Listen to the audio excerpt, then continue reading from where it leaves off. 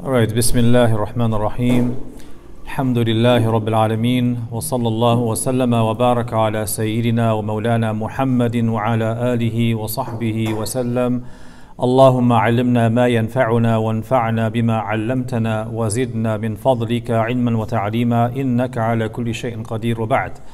All right, Alhamdulillah. We are in lesson 6 of module 5 on the Fard Ain knowledge concerning Salat. And we've been studying the ahkam, the fiqh of Salat, according to the structure and principles within the legal school of Imam Abu Hanifa rahimahullah ta'ala. And between now and Isha, we actually have a lot to cover, and I'm not entirely sure if we'll finish it all. But this should be, out of all of the classes on Salat, hopefully a very informative one that gives you a sense of the breadth and depth of the Islamic tradition in regards to Salat. Now, in the previous classes, we've covered a number of things. We've talked about the conditions for the obligation of prayer, the cause for the obligation of prayer, meaning the entrance of the time, and the conditions for the validity of prayer. And then we talked about the pillars and the obligations. Who can remind us of the difference between a condition and a pillar? Condition is external. Right. Pillar is internal. So the condition is external to the salat, and the pillar is inside of the salat. Right. So we talked last week about the pillars of the prayer, and then we went into the obligations of the prayer. And we said the obligations are the wajibat, those things that are obligatory, noting the distinction in the Hanafi school between fard and wajib, this epistemological difference. Now, the basic difference in terms of consequences, we mentioned last week, that if you intentionally leave something that's wajib in the prayer, you're sinful. If you do it on purpose, you have to repeat the prayer.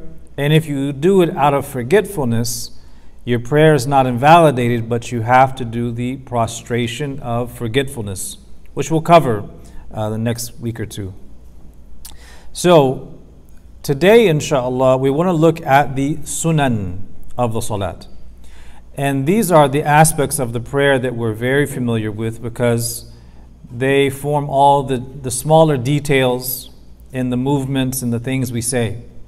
So these emphasized sunnahs are very numerous, and then depending on the book you study, sometimes they'll list them out as 51 or 18. It all depends, and it's all different, the ways they express these things. So we want to go through them and just very minimal commentary, and then look at some of the key issues that require detail. All right, so the emphasized sunnahs of prayer. Going back to the beginning, we fulfilled the conditions, and we have fulfilled the pillars, and we fulfilled the obligations of the salat. What are those things inside of the prayer that are from the sunnah, that are emphasized, but not at the level of wajibat? Remember last week we described this salat as kind of like a pyramid, where at the base you have the adab, the etiquettes, which enhance and perfect the sunan.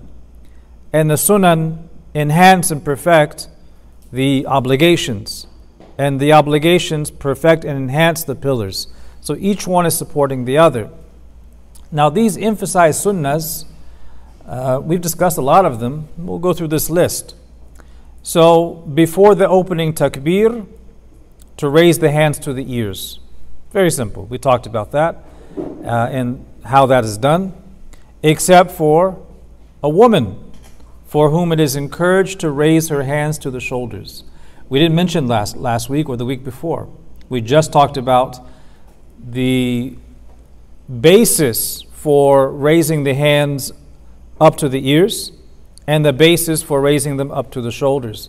We did not discuss any gender distinctions. We discussed that tonight and where that's from. So in the school of Imam Abu Hanifa, the sunnah for men is to raise the hands up to the ears, and for women, it is the sunnah for them to raise it up to the shoulders. Does anyone know why that is the case? What is the reasoning behind that? Right, it's the issue of satr, right, of concealment. Everything that is more conducive to concealment and modesty becomes the default ideal in all of these postures, particularly for women. And we'll look into that in more detail towards the end of this. The next one is to keep the fingers slightly spaced apart and the palms towards the qibla, which means that your fingers are like this. They're not splayed out, nor are they tight together. And they're facing the qibla. You will see some people, they rush through the salat, they're doing this. You ever see that? It's like, Allahu Akbar. No, the sunnah is the hands, the palms, facing the qibla. Number 3 is the sunnah for the man to place right hand over the left hand below the navel, with the right hand over the top of the left hand, forming a circle with the little finger and thumb around the wrist. And for women to do so on her chest, underneath her breast. Okay, so let's look at these. We'll talk about where these differences of opinion come from at the second part of this class tonight. But the basic description given by the fuqaha is that the two hands, the right and the left, are tahtu surra, or beneath the navel. And the way they describe it is where the right hand is going on top of the left hand, with the pinky and the thumb of the right hand circling the left, holding it below the navel. So if you look at it from this angle, the pinky and the thumb basically interlock here. And this is according to the Hanafi school. And this is for men.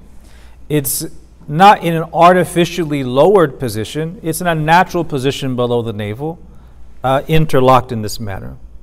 And this is the sunnah for men. And for women, it is for the hands to be on the chest. But by chest, it doesn't mean up here. It doesn't mean like this. It means beneath the breast. So basically like this.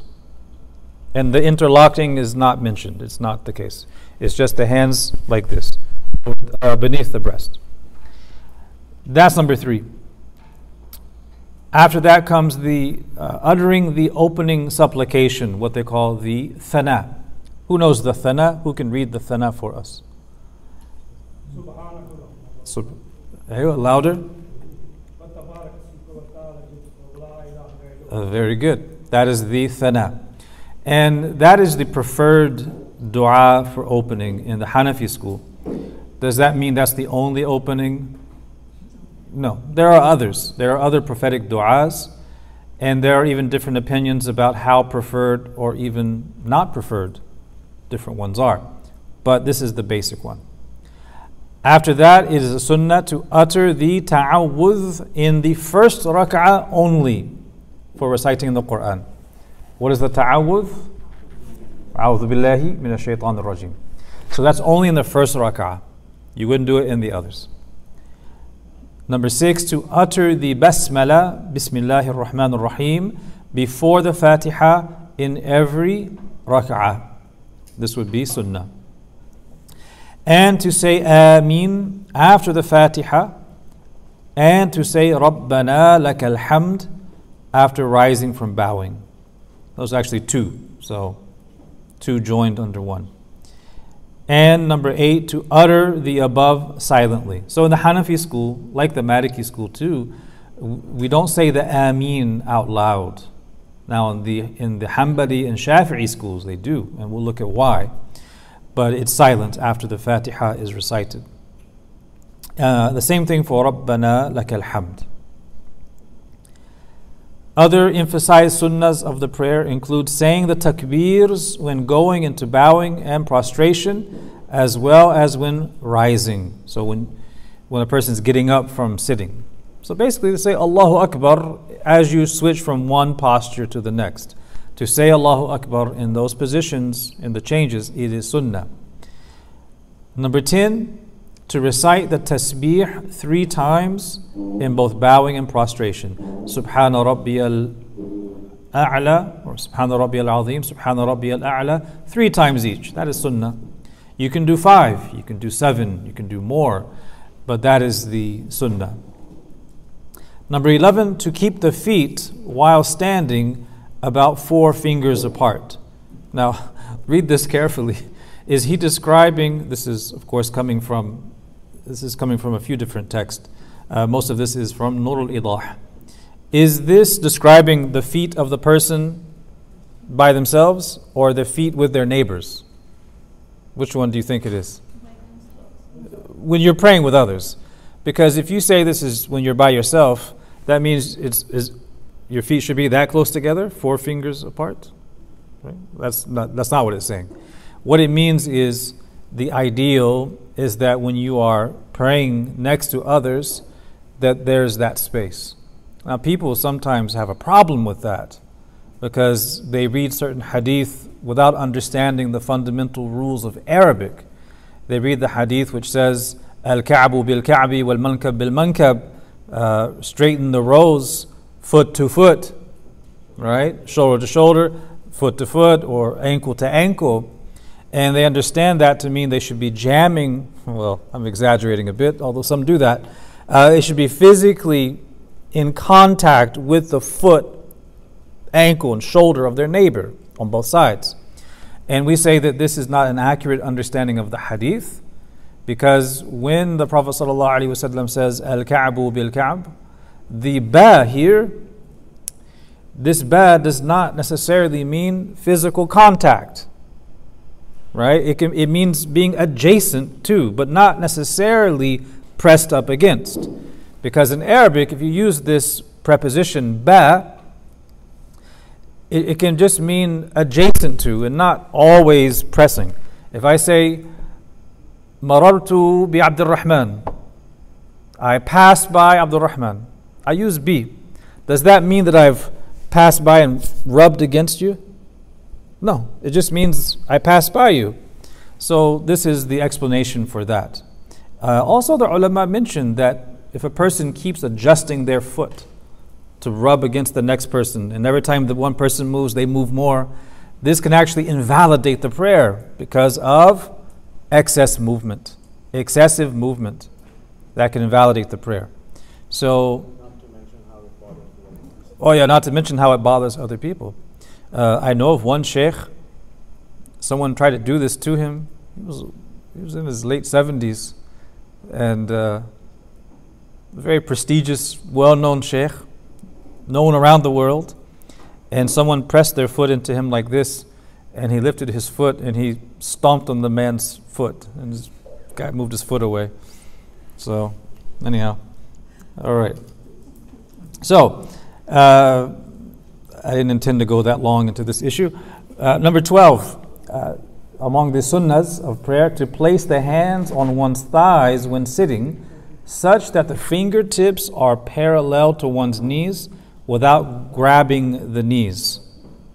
Basically, the natural position. You just have your hands rested there. Number 13, to recite the Fatiha in the last 2 rak'ahs of a 4 rak'ah prayer and in the 3rd rak'ah of Maghrib.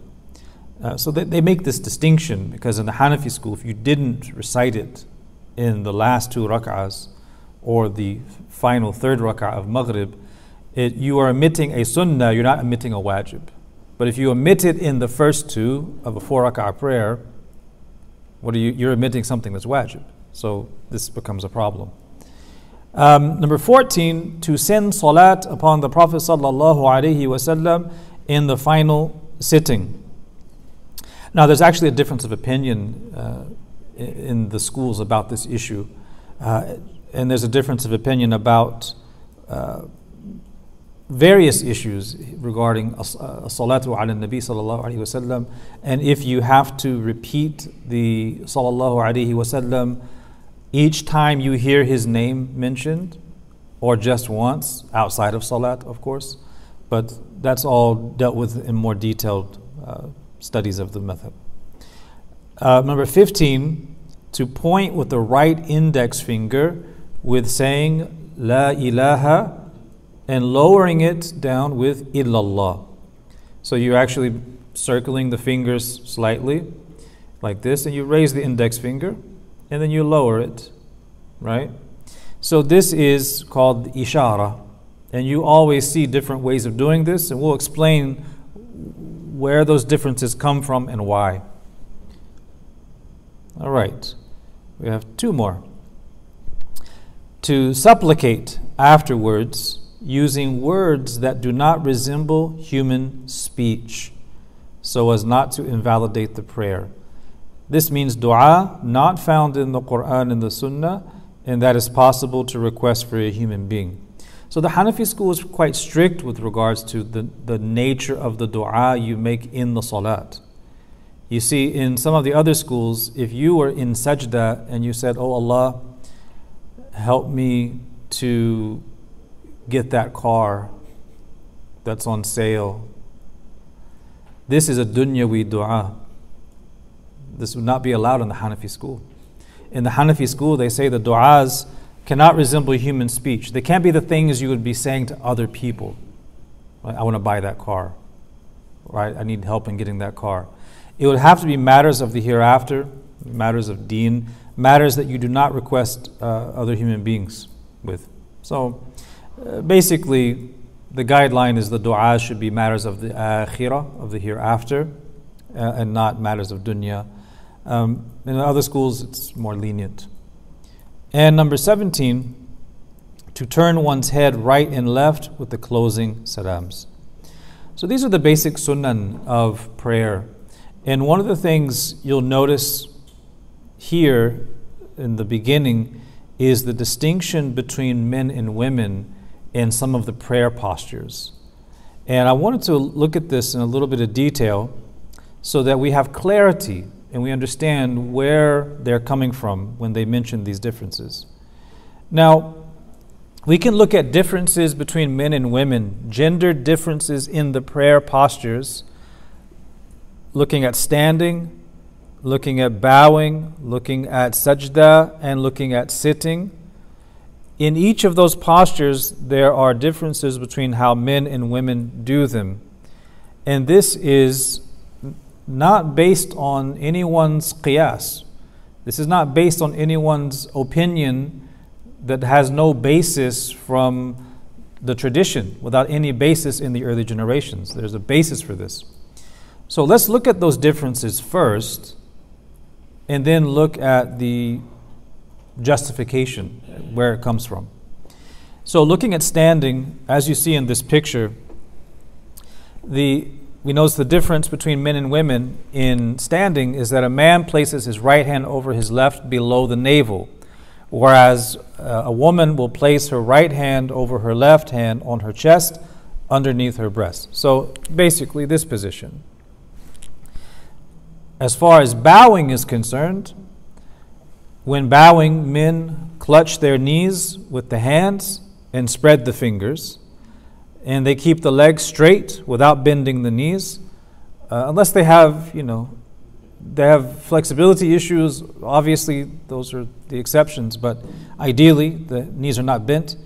And they bend over fully such that the head is even with the bottom, yet without raising or lowering the head. That's the description of ruku', basically.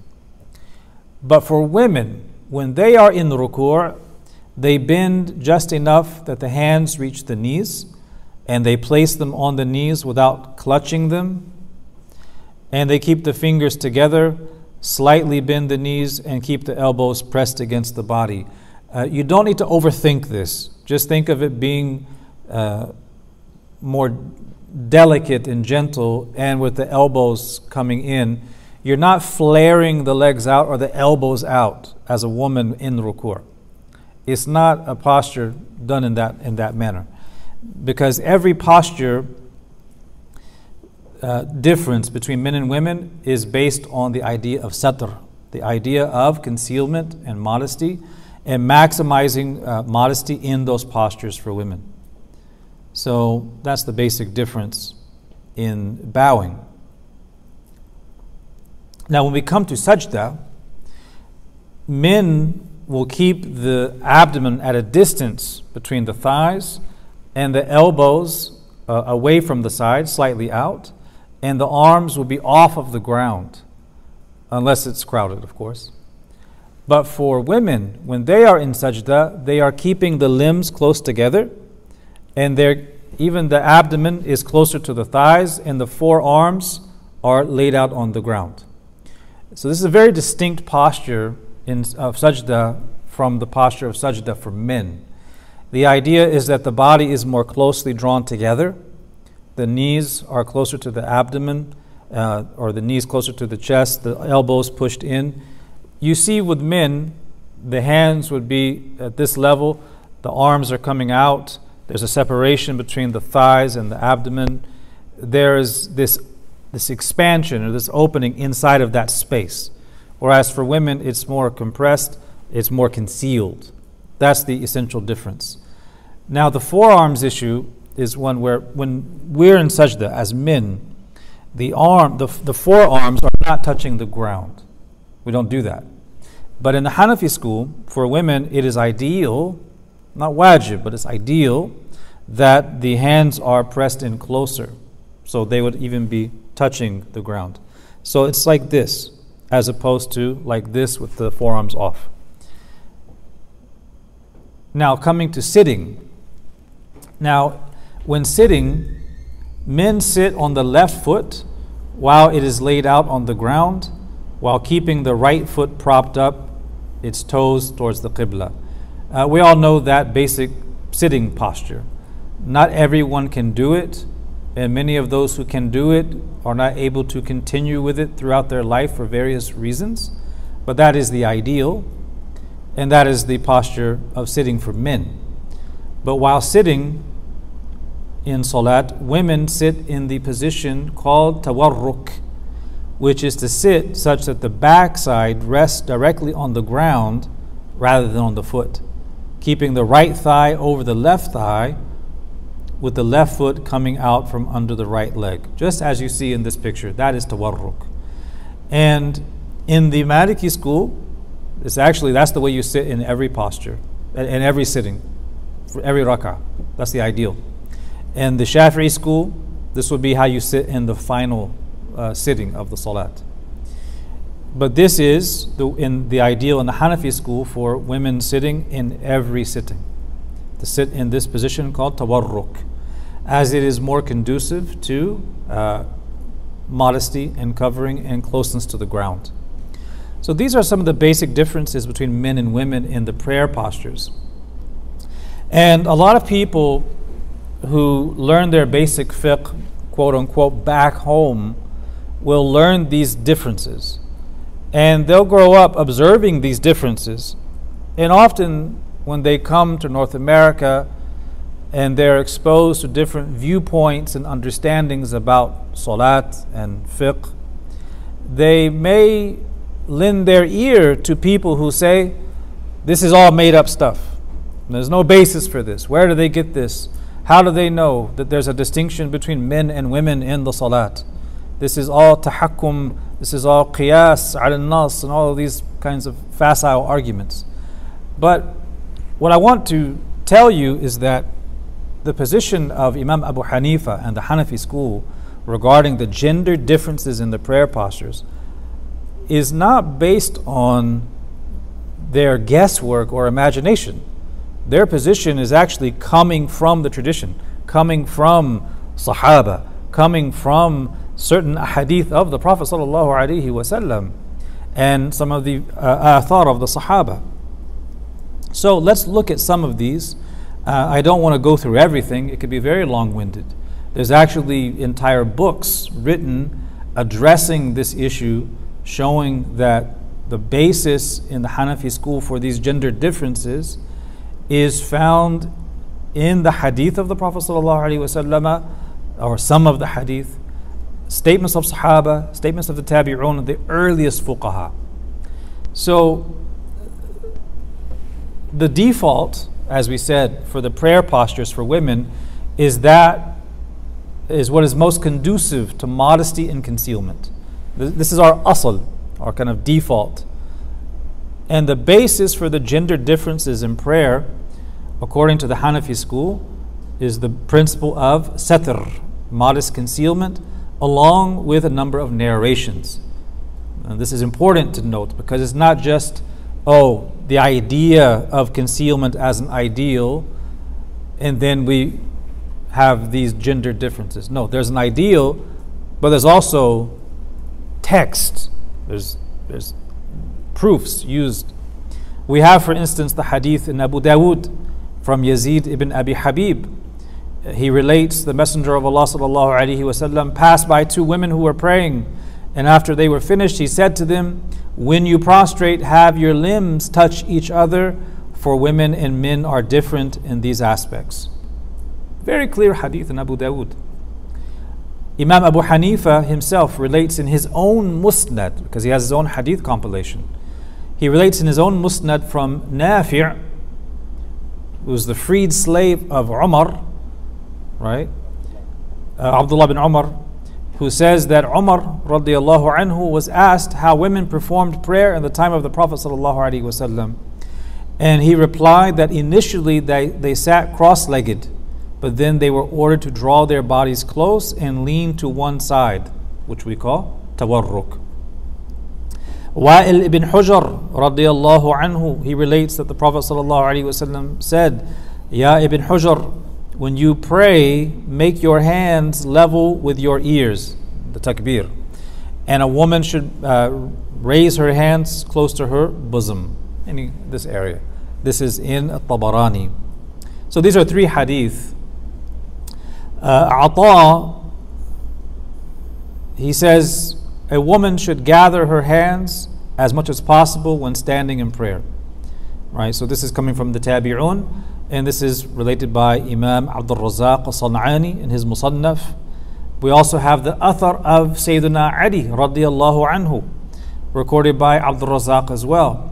He says, when a woman performs prayer, she should draw her body close and keep her thighs close to her stomach. So the way we just described sajda is coming directly from an athar from Sayyidina Ali radiallahu anhu. And lastly, we have Ibrahim an-Nakha'i, one of the great early fuqaha. He said, when a woman is in prostration, she should draw her thighs to her stomach without raising her backside and without stretching her limbs out like a male. This is recorded by Imam Ibn Abi Shayba in his Musannaf. So these are early narrations showing you the basis for the gender differences. Is this a matter of absolute agreement among all of the fuqaha? Not in every single posture and every single detail. But they are in agreement on the foundation, which is concealment as the ideal. So this is the basis for it. And this is, of course, from the sunan of the prayer. If a woman were not to pray exactly in that manner, then it doesn't invalidate the prayer. According to the Hanafi school, they would be leaving what is ideal, but it's not the same thing as leaving an obligation. All right? So that's pretty much everything for the conditions of the salat, the pillars of the salat, the obligations of salat, and the sunan of salat, according to the madhab of Imam Abu Hanifa an-Nu'man radiyallahu anhu. Now, in the time that remains, I want to look at some comparative fiqh. When you teach fiqh or when you learn fiqh, you don't want to learn fiqh as comparative fiqh from the very beginning. What does this madhab say? What does that madhab say? What's their reasoning? What's their dalil? And how do we put it all together? That will just confuse you. In the very beginning, you want to learn a simple, solid structure, and you build on that structure. And as you build on that structure, you can learn the positions of the other schools, where those positions come from, and at least just to have an appreciation of our fiqhi diversity. So let's talk about some of those differences and why. I recall when I was a brand new Muslim, I was coming to the masjid and learning how to pray. And I would notice that from time to time, the person on my right would be doing things that the person on my left wasn't doing. And I would get confused, wondering, should I just copy what this person's doing on my right or what this person is doing? So sometimes I'm raising my hands when this one does it because I don't know what I'm doing. Other times I'm not. And it was very confusing in the beginning because I didn't know where that came from. And if you grow up in a part of the world where there's a dominant madhab that is studied and taught and it forms the basis of your Islamic education as a child, and you remain in your own home country, you may not be exposed to those differences. But inevitably you will if you go for Hajj or Umrah at the very least. And if you come to North America, you most definitely will see those differences. And it's important to know where those differences come from, because it's never a question of who's right and who's wrong. Because I guarantee you, if you sit with a Shafi'i scholar, he can explain to you the reasonings within the Shafi'i school for their position, and he will absolutely convince you that he's right. And you'll be convinced until you sit with a Hanafi scholar. And then he will explain to you the evidence and the arguments of the school, and he will convince you until you sit with a Maliki. So it works like this. And alhamdulillah, these are differences of variation, and these are differences in what is preferred. These are not differences of validity or invalidity, where this makes your salat batil if you don't do it, or this is wajib. No, none of these things are wajib. So let's look at some of these differences. All right. The most obvious differences, we'll start from the very beginning. The raising of the hands or not raising the hands when going into ruku'. Well, we all raise our hands when we initiate the prayer, but not all of us are raising the hands when we rise. So where does that come from, and what's that about? The second issue is the position of the hands. We see hands below the navel, we see hands above the navel, we see hands even further up, and sometimes you'll even see hands by the side. Where does that all come from? We also have the issue of Ameen, saying it loudly behind the Imam or silently behind the Imam. And we have the issue of going into sajda. Do you go with your hands first or your knees first? And lastly, the raising of the finger during the tashahhud. When are you raising it? Why do some raise it this way, some that way? Why do some move it and some do not? Where does all this come from? Well, before we look at these, we want to reiterate that there should be no arguing or fighting or debating about any of these things.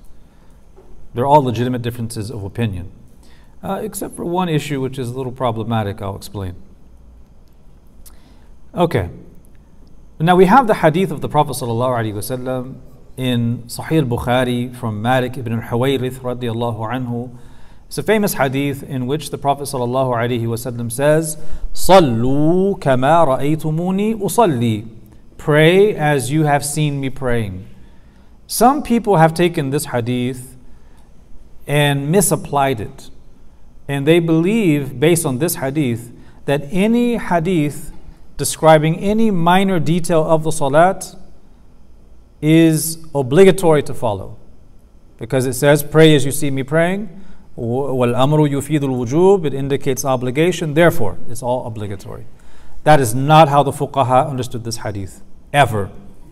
The fuqaha, the jurists, understood this hadith to describe the pillars of the prayer, meaning that structure that makes the prayer valid or invalid. And they link this hadith, pray as you see me praying, to the hadith of the man who prayed badly.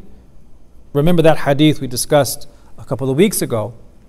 The hadith, the one who prayed badly, he kept praying, and each time he prayed, the Prophet ﷺ says, go back and pray because you didn't pray. And then he says, well, this is all I know.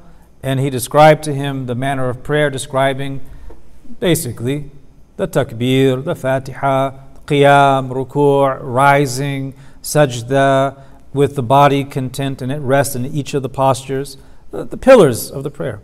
So when the Prophet ﷺ says, Sallu kama ra'aytumuni usalli, pray as you see me praying, it refers to the pillars of the prayer, the foundation of the prayer.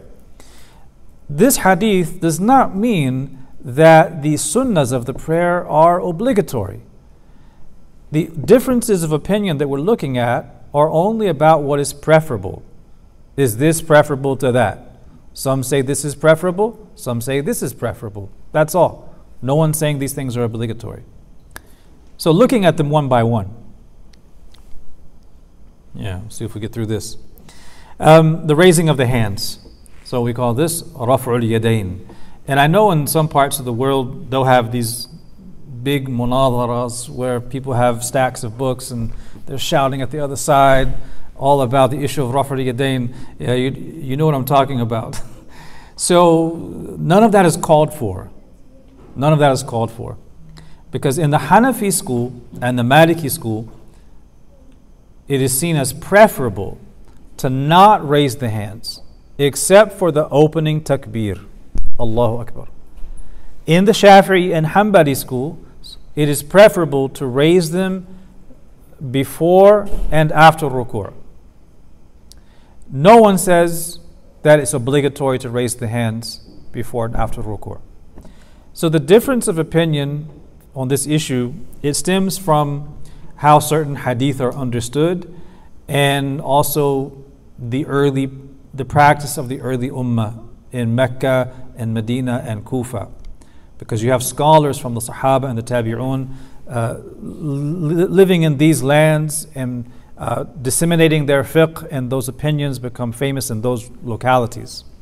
So Imam Malik, for instance, his opinion is based on Amalu Ahl al-Madina, the collective practice of the people of Medina. So as he sees it, hundreds and hundreds of scholars from whom he has learned do not raise their hands. And they have taken from hundreds and hundreds of scholars of Medina. This is a blueprint, if you will, of the collective practice of the Sahaba. So it has a certain evidentiary weight according to Imam Malik. That is his basis. Imam Shafi'i and Imam Ahmad based their view on narrations, certain hadith, and the practice of the people of Mecca who followed the position of Abdullah bin Zubayr. Imam Abu Hanifa, who has the same view as Imam Malik, based his view on the practice of Abdullah ibn Mas'ud and Imam Ali. Alqama reports that Abdullah ibn Mas'ud radiyallahu anhu said, "Should I not demonstrate the prayer of the Messenger of Allah sallallahu alaihi wasallam for you?" He performed the prayer and did not raise his hands except at the initial takbir. This is recorded by Imam at-Tirmidhi and in his Sunan. So either view is fine to practice, and raising or not raising the hands does not affect the validity of your prayer. If you raise your hands, they should be facing the Qibla with the palms facing. It shouldn't be any of this kind of stuff. No. And the only times you raise the hands in prayer, for those who take that view, it's the opening takbir, everyone does that, before you go into ruku' and rising from ruku'. Now, as far as raising the hands at other times, such as when going from sajda to sitting, you'll see some people do that, rarely. This is found in some hadith, but the indication of the hadith is that that practice is abrogated, mansukh. So, غير معبول به, it's not acted upon. And this is why we don't just build our fiqh through random reading of hadith text without knowing the big picture and putting everything together holistically. So that's more or less the basis for the difference. Now the position of the hands. There are 3 reported positions for the hands in prayer. Now we're looking at the 4 Sunni schools of Islamic jurisprudence. That of Imam Abu Hanifa, Imam Malik, Imam Shafi'i, and Imam Ahmad ibn Hanbal, rahimahumullah. There are 3 positions within those four schools. You have below the navel, تحت السرة. This is the Hanafi and Hanbali view. Not just the Hanafis who do this, it's the Hanbalis too. Then you have the position of above the navel, فوق السرة, which is the Shafi'i school and is a secondary view within the school of Imam Malik. Right? And the third view is Sadl or Irsal, which is that you have the hands by the side. This is the relied upon position in the school of Imam Malik. All right? So, in the Hanbali school as well, you do have the view of above the navel. It's a secondary view. But the primary Hanbali position is below the navel. These are the three views. Now, can you think of a fourth posture for the hands? There is a fourth one, but it's not found in any of the four schools. That fourth posture is this one. That fourth posture, where are the hands? It's on the chest, but it's a very literal reading of the word chest, sadr. So, not a single imam from the great imams has ever understood the hadith about the hand placement to refer to this part of the chest. Imam al-Shafi'i, who mentions the sadr, the chest, he doesn't understand from sadr all the way here, up on the top of the chest. He understands sadr as above the navel on this area in a natural position that doesn't require a very awkward positioning of the body. Not a single imam takes this position. In fact, it is considered makruh according to Imam Ahmad ibn Hanbal himself. We have the narration from Imam Ahmad ibn Hanbal from the narration of Al-Muzani, who mentions يضع يديه أسفل سرة بقليل ويكره أن يجعلها على الصدر. Yeah, so it's disliked to place it high up on the chest. وذلك لما روي عن النبي صلى الله عليه وسلم أنه نهى عن التكفير وهو وضع اليد على الصدر. And this is based on a narration from the Prophet صلى الله عليه وسلم himself, in which he forbade takfir. Takfir here is a homonym, lafdun mushtarak. So takfir here refers to placing the hands high up on the chest. The reason why this is prohibited in one hadith is because it was in imitation of a particular prayer posture of some of the early Christian sects. And if you look at some of the, for example, the Ethiopian Coptic Christian church, they have a certain manner of prayer that is very similar to how Muslims pray. They have ruku', they have sajda, they have qiyam, and they also have hands on the chest like this. Right, so they have that. So this is called takfir according to one narration. It is makruh. It is disliked to do. And it goes against the fitrah and the natural positioning of the hands on the body. It goes against humility in the prayer and the body's natural position. And if a person says, the hadith says sadr, chest, we say, well, this is the chest too. So are you saying that you have to put your hands like this? It's a very artificial, convoluted position, and it goes against the body's natural position. So we also have a narration I want to share with you. You have in the Su'alat ila Imam Ahmad, which is a collection of kind of a Q&A given by the students of Imam Ahmad to Imam Ahmad.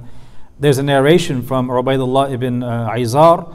He says, I was once performing tawaf around the Kaaba with Sa'id bin Jubair, who was one of Sayyid al-Tabi'een, one of the fuqaha of the Tabi'een of the second generation. And he was held in great awe by others. He saw a man in prayer who placed one of his hands over the other. And here it means he was doing this kind of thing. And Sa'id bin Jubair struck his hand, because he had that kind of authority. No one's going to do anything to him. So he goes and smacks the man's hands. Now this narration is mentioned, and Imam Ahmad commented about it. He said, إنما رآه قد وضع إحدى يديه على الأخرى وجعلها عند صدره لأن ذلك شبه التكفير. He saw him place one hand over the other and place them on his chest, as that resembles takfir, or this placing the hands too high or very high on the chest, which is an imitation of some of the Christian groups. So yes, we have below the navel, above the navel, on the lower part of the chest, or to the sides. We don't have this exaggerated stuff. This is makruh, it's disliked. It's an exaggeration. See how much time we have. Okay, so saying Ameen out loud. How many of you grew up hearing Ameen out loud? In Sudan? In Sudan, Maliki. Malakum. That's the thing in the modern world. Even if the land is traditionally Maliki, everything's all mixed up. So you hear everything, right? But if you go to Sus, for instance, are you going to hear it? Are you not going to hear the Ameen out loud in the Sus? If you go to the village, are you going to hear Ameen out loud? I would argue probably not. Maybe even in Pakistan today, you'll still hear Ameen out loud in some masajid. Some. If you're Ahl Hadith, of course, right, you're going to hear it. So, and that's fine, right? The question is, where does it come from, right? If you are from Indonesia, are you going to hear Ameen out loud? Of course, you will. So it is recommended to say Ameen behind the Imam at the completion of the Fatiha. Everyone agrees on that, right? The difference is whether it should be uttered audibly or silently. That's the only difference. The Hanafi and Maliki opinion is that Ameen was uttered audibly by the Prophet ﷺ in the early days to familiarize the companions with saying Ameen after the Fatiha, and after which he would say it silently. There are a lot of hadith like this where Sahaba are transmitting to us things the Prophet ﷺ said in Salat. How did they hear him? It's because he's saying these things audibly so they can hear him, even though he is teaching them to say it silently. But he's teaching the Salat first. So this is the Hanafi and Maliki view. So the Shafi'i and Hanbali opinion is that the hadith mentioning the audible Ameen establishes it as a norm, and therefore it is recommended to say Ameen audibly when the Imam recites the Fatiha. So they're going to say it was done, and by it being done, it becomes a norm, an established practice. Therefore, we would say it's sunnah to say Ameen out loud after the Fatiha. Now, Imam Malik, rahimahullah, bases his view on the collective practice of Ahlul Medina, because in his time in Medina, and this is the land of ulama, that wasn't the standard practice. Imam Abu Hanifa is basing his view on certain hadith as well as some reasoning. So he's looking at the hadith that mention the usage of, or the saying Ameen, and applying some reasoning to this. Because Ameen is a dua. When you say Ameen, you are basically saying, "Oh Allah, answer my prayer." It's ismu fi'l. Ameen. Oh Allah, answer my prayer. So as a dua, what's the default of all of your du'as in salat? Are they out loud or are they silent?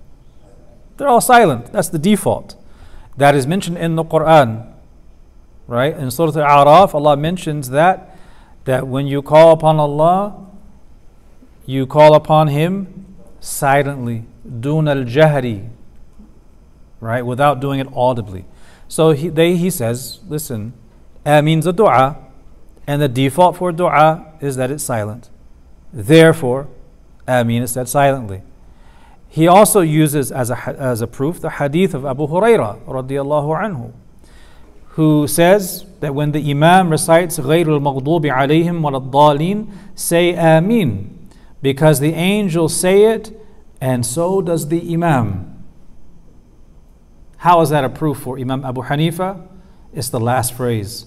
The angels say it, and so does the Imam.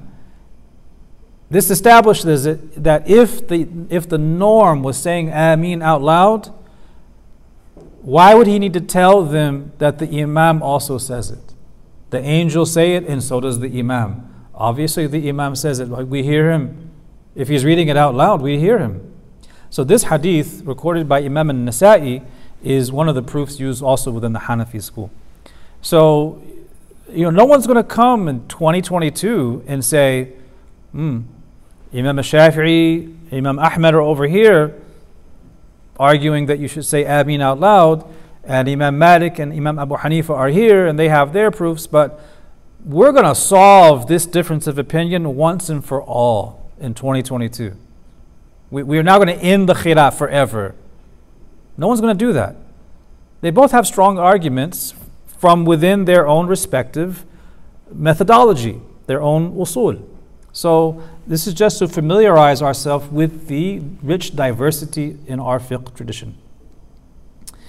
We're kind of running out of time here, so I'm going to go very quickly through this one because so the issue of going into sajda. So going into sajda, hands or knees first.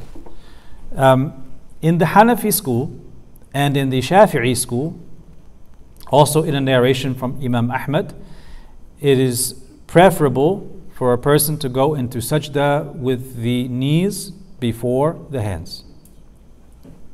And that position is based on the hadith of Wa'il ibn Hujr, who says, I saw the Messenger of Allah sallallahu alaihi wasallam, when he would go into sajda, he would put his knees down before his hands, and when he got up, he would raise his hands before his knees.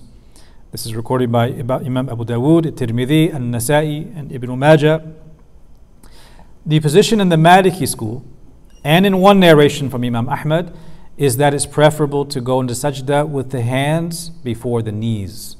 And this is based on a few hadiths, such as إِذَا سَجَدَ أَحَدُكُمْ فَلَا يَبْرُكْ كَمَا يَبْرُكُ الْبَعِيرُ وَلْيَضَعَ يَدَيْهِ قَبْلَ رُكْبَتَيْهِ. When one of you goes into sajda, he should not kneel like a camel, but should place his hands before his knees. So the scholars differ over these narrations. Some say that the first hadith is actually stronger in its chain than the second, and some say it's the other way around. So if they strengthen this one over that one, they'll give preference to that, or vice versa. But at the end of the day, either manner of going into sajda is permissible, and it is what it is. No one's going to end that difference of opinion. It's just a difference over what is preferable, not what is obligatory. Last issue is the raising of the finger in the tashahhud. Someone had asked me this a while back. He said, why is this? I see everyone's fingers looking differently in salat. What's that from? In the Hanafi school, you point when you say La ilaha, and you lower it when you say illallah, and you do not raise it any other time before or after that. That's it. So the raising is at the negation, the nafi, and you lower it at the point of ithbat, of affirmation, illallah. In the Shafi'i school, it's the opposite. You raise it when you do the affirmation, illallah, and then it's back down and there's no more movement. In the Hanbali school, the finger is pointed every time you mention lafzul jalala, meaning the divine name of Allah. So, Allahumma salli ala Muhammad wa ala ali Muhammad, right? Each time you're mentioning, right, at-tahiyyatu lillah, right? So every time you mention the name of Allah, you move it upwards and then put it back down. So depending on the narration of the tashahhud, you could count how many times the finger would move, but it's like that. In the Maliki school, it is with the side of the hand on the knee and the finger moving horizontally, right and left, with a slight curvature. So this is probably the most unique out of all the four schools.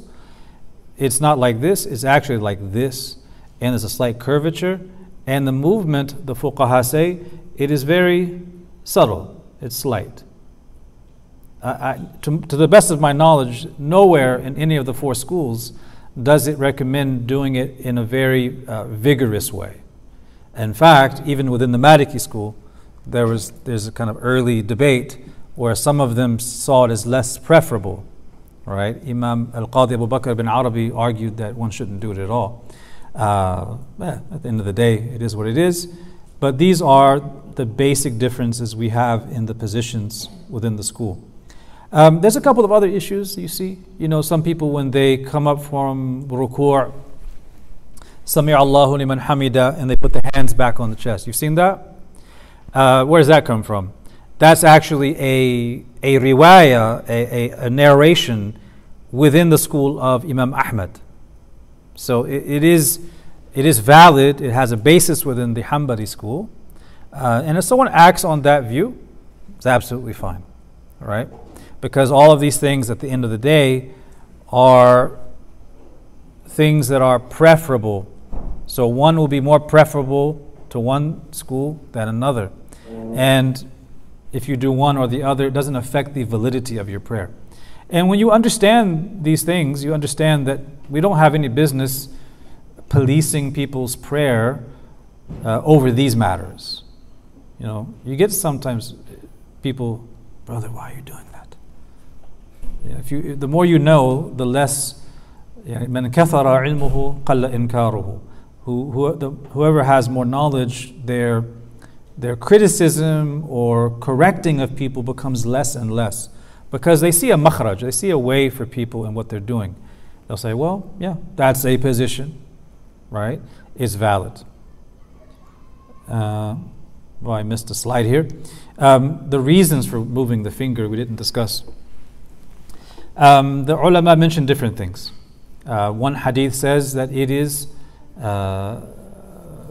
vanquishes shaitan, and it's also distinct from sitting, and it reminds one that they are in prayer.